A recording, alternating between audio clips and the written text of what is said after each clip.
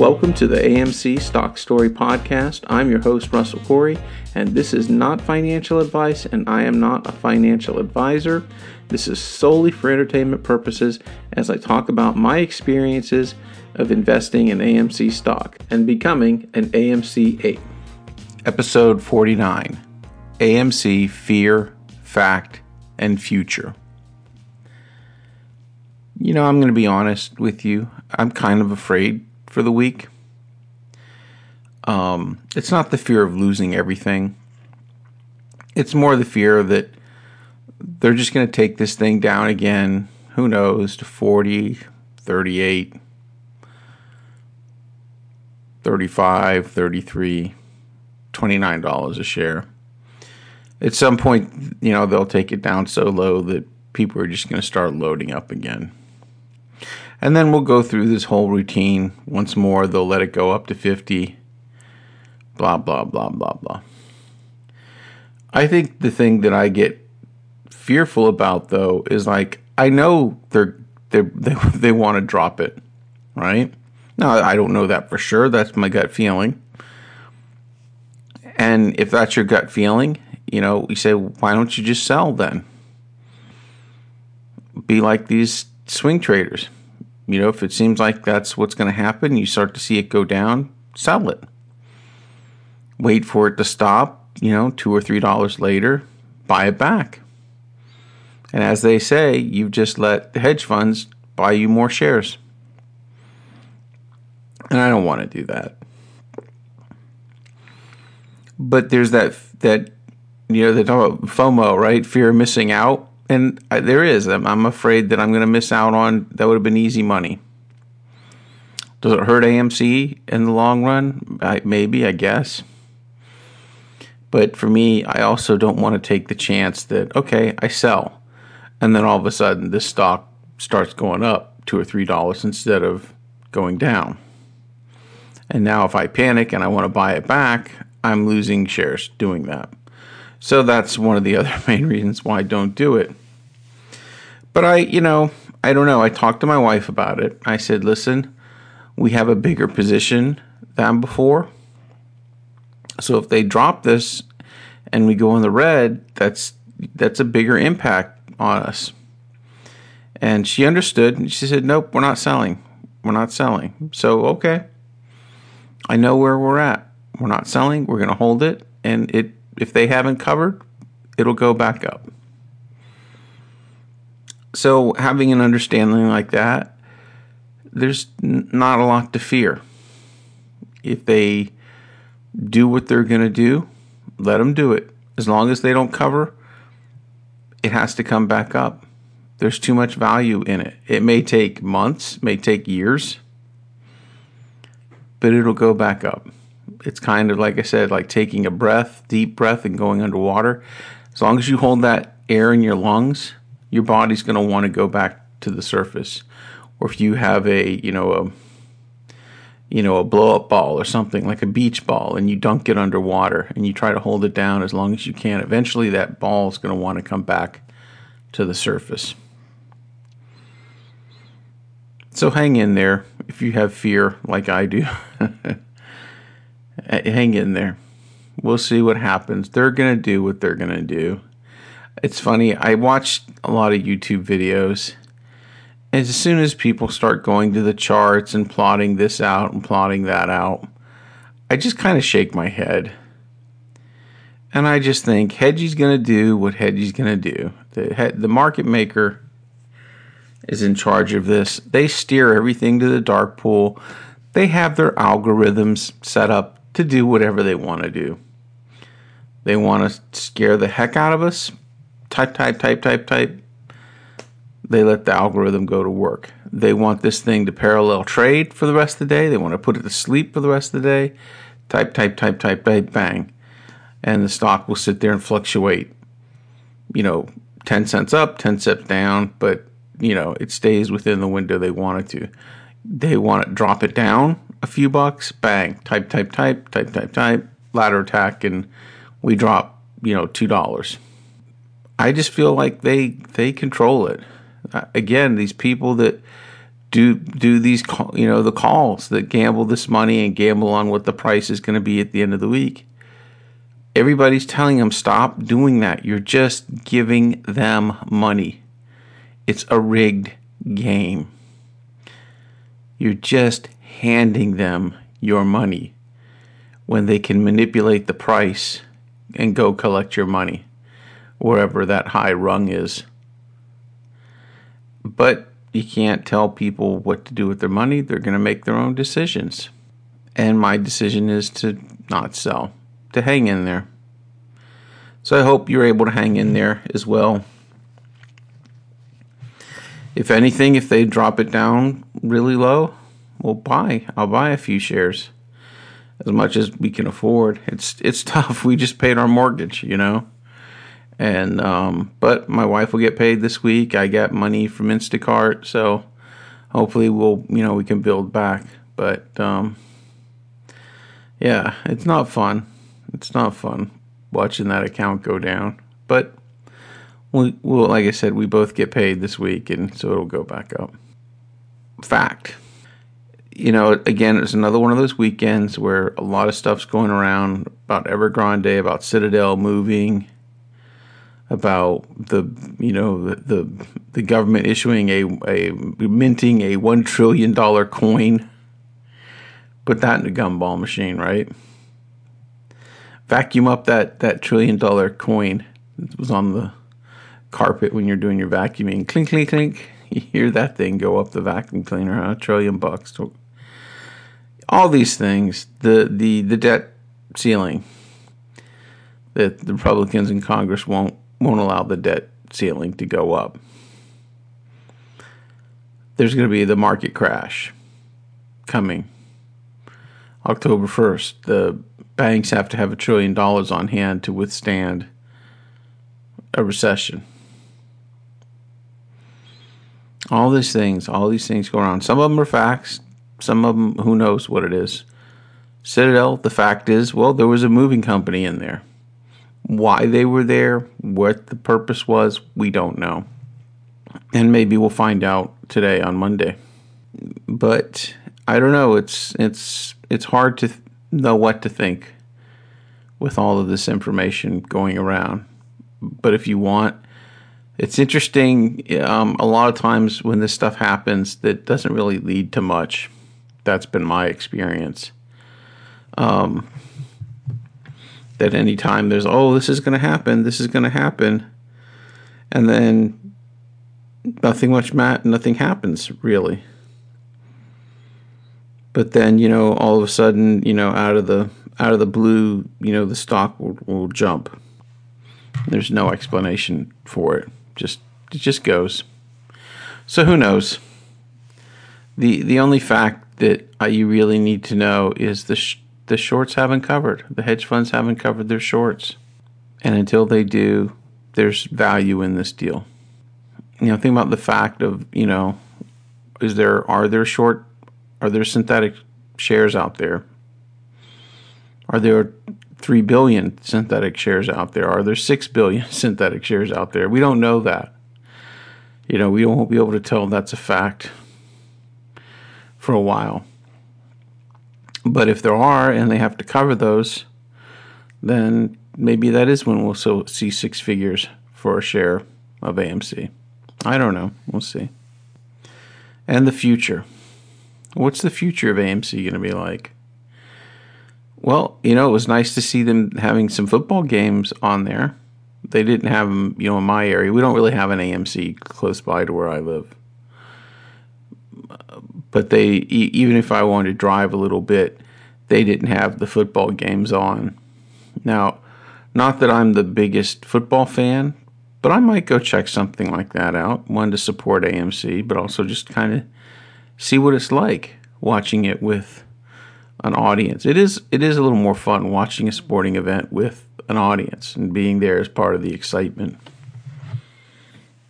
I think it'd be great, if they put the Super Bowl on the big screen. I think it'd be a lot of fun watching the Super Bowl at a movie theater with everybody watching it.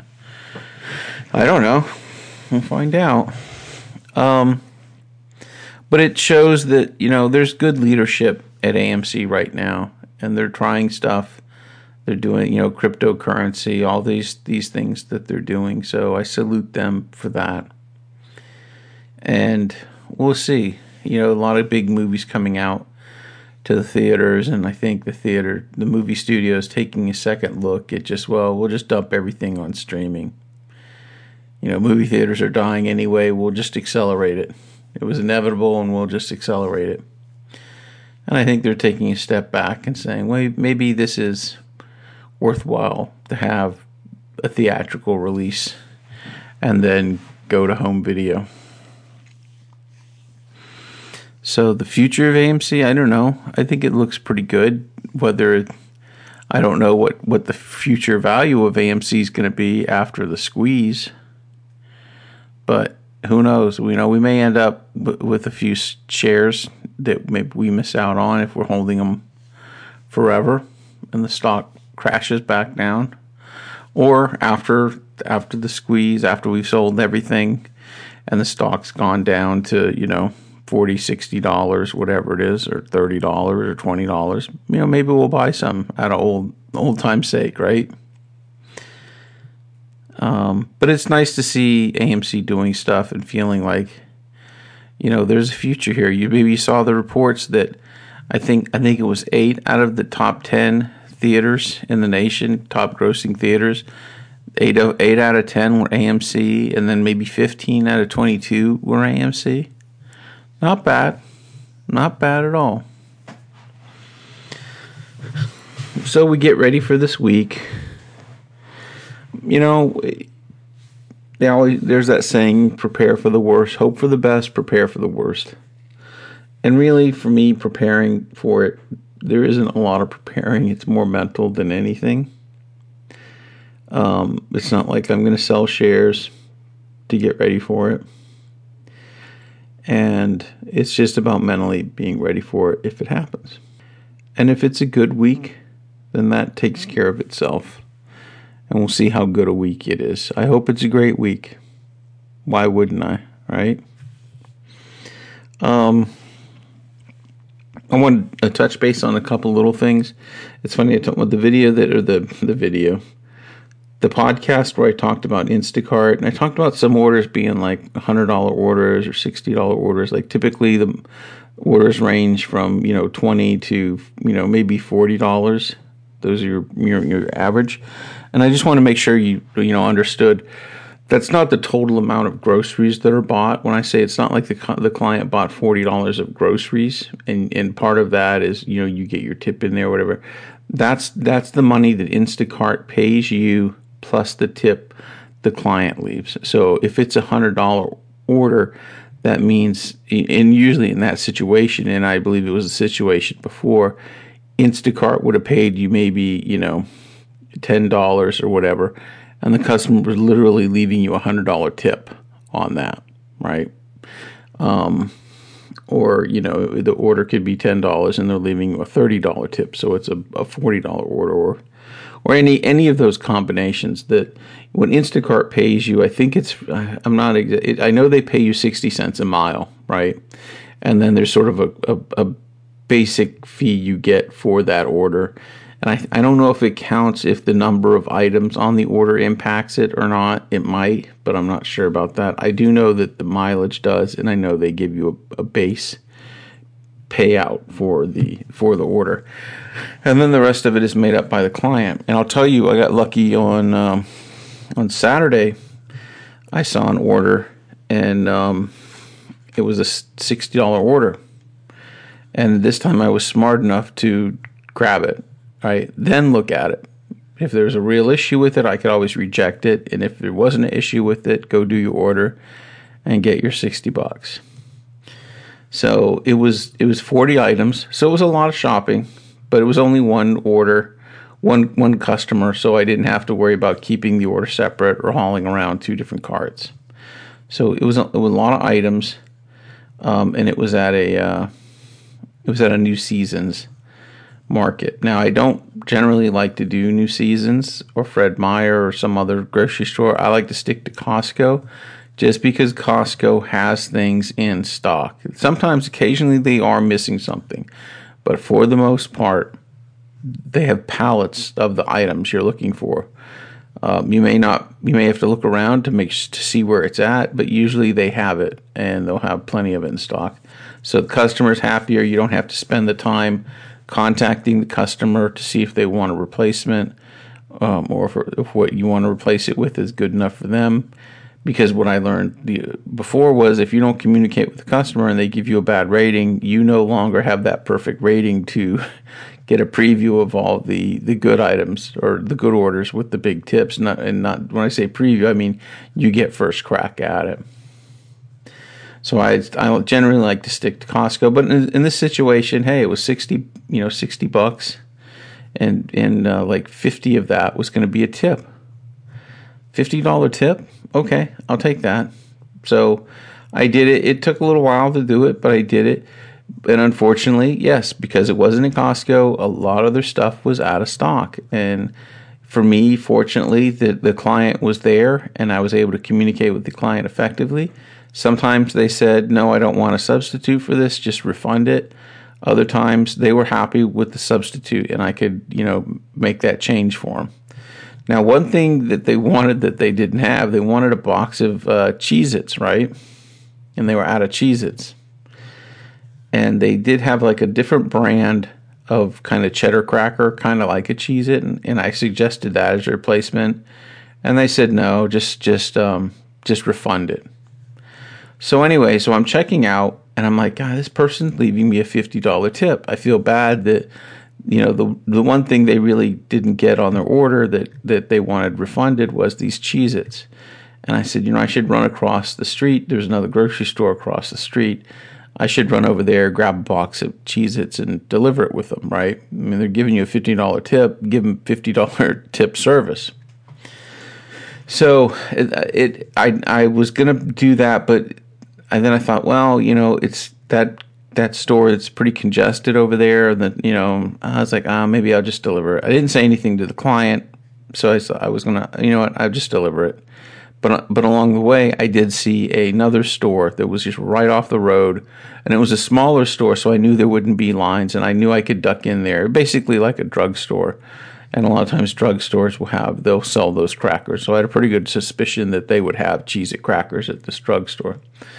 So I said, all right, I'm going to do that. Plus, I wanted to get a Coke anyway. I wanted to get something to drink. So I pulled off real quick, went inside. Sure enough, they had the Cheez-Its, so I bought them. I kept the receipt for the Cheez-Its and took it with me. And when I got to the client's house, they had selected, just leave at the door. So I left the Cheez-Its there with the receipt, and then when I was closing out the order, I left a note saying, hey, I picked you up a box of Cheez-Its on my way over here. Now, I didn't say pay me back for it. I didn't, as far as I was concerned, hey, they're leaving me a very generous tip. I would take it out of the tip. Out of my own tip, I would let them have these Cheez-Its for the generous tip. But I included the receipt just in case they wanted to know how much it was, and they did want to pay me for it, they could. And of course, they adjusted the tip, and they did pay me for it. So the $50 tip went up by $5 to cover the Cheez-Its. But that's, again, someone gives you a tip like that, give them the service that they deserve. I've only done that maybe one other time where I stopped at a place to get something for the client. And it was only because it was right next door, and I knew exactly what they wanted, and I knew where it was. Normally, I won't do that. But I think if the client is giving you a big tip like that, help them out, right? So anyway, but I just wanted to clarify that when I talk about these orders, $100 order is literally that almost $100. It was like $110, and I think $10 was from Instacart, and the other $100 was the client giving you a big tip. And you can understand why that went pretty quick. But it's funny. We talk about some of these orders you see. I saw an order on there, and it was only 2 items. It was a $15 order, and it was only 2 items, but the quantity on the items, they wanted 30 of them, and there was these big cardboard boxes of this little snack bags, and they wanted 30 of these things. Here's the thing, no tip on that order. Now, that could mean they were going to give you a tip at the end to see your performance. You'd have to do it on faith. But if they have it sitting there no tip, and you do this and they don't give you a tip, that's your own fault. You took the order with no tip and they didn't give you a tip. But I couldn't believe that. They'd want 30 of these boxes. You know what a pain in the neck it would be to get one. I wasn't sure if they had 30 of them. They might not have all those, but that's literally like a pallet of these, snack bags of like, Lay's and Doritos that you'd have to load up and no tip on it. So obviously I didn't take it. Somebody took it eventually, I imagine. But you never know, but that's the range. You get someone that, and it's funny, a lot of the homes I deliver to, there's some really well off sections of the Oregon that I live in, right? And I deliver to some of these beautiful homes, and a lot of times it's not surprising that's where some of the big tips are, right? And I wasn't sure. I thought, well, geez, this must be a huge home that this is going to, right? I can't wait to see where this person lives that they can afford to give a $50 tip. And I get there, and it's just a regular neighborhood, regular suburban neighborhood. If anything, on the smaller side, And I get there, and it's funny because I didn't really meet the client, but they had a little boy. And the little boy was at the window, telling his mom that the order's there. So they have kids. And let me tell you something. I know what it's like to have little kids. It's expensive. And the fact that they, gave me, a tip like that was very generous of them. And I was very moved that it wasn't from a huge house. It wasn't. And I've seen that too. I delivered once to an apartment, and they gave me a $20 tip. And I thought I was very moved about that. Like I said, if you're delivering at some McMansion and they have a tip on there, that's not that surprising. You say that makes, it seems like it makes sense. But when it's, it's a smaller house and they do that, then it's something I'm very appreciative of, because that's how you can actually make a living, or at least make a little bit of money doing this. I mean, can you imagine if you worked all day and there was like no tips, like that one order I told you about? You wouldn't even make minimum wage. And you'd be driving your car around using your gas. So my hat's off to people who leave good tips on Instacart. Well, anyway, we'll see how the week goes for us. Come on back. I'll be here for the week. I'll try to post every day, and we'll talk about how it's going. Again, my hope is that the stock does well. It goes back up. My fear is we're in the hands of these hedge funds.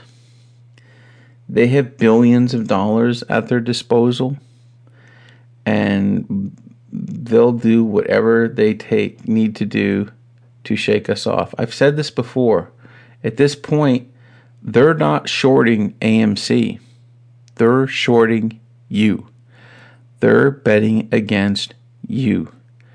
This isn't about the fundamentals of how the AMC company is run, what the future is. This is about shorting the ape community and betting against the ape community and saying, I think if I drop this price, the apes will start selling, they'll get frustrated, they'll turn on each other, and let's just drag it out, and they're going to miss out on all these other squeeze plays and all these crypto dips. They're missing out on all of it. And that's what they're betting on. That will fold, will fail. But I don't know. I'm with the apes. I have bought other stock in this period, and when it showed signs of weakness, I sold it almost immediately. Because there wasn't a community around those stocks like there is around AMC.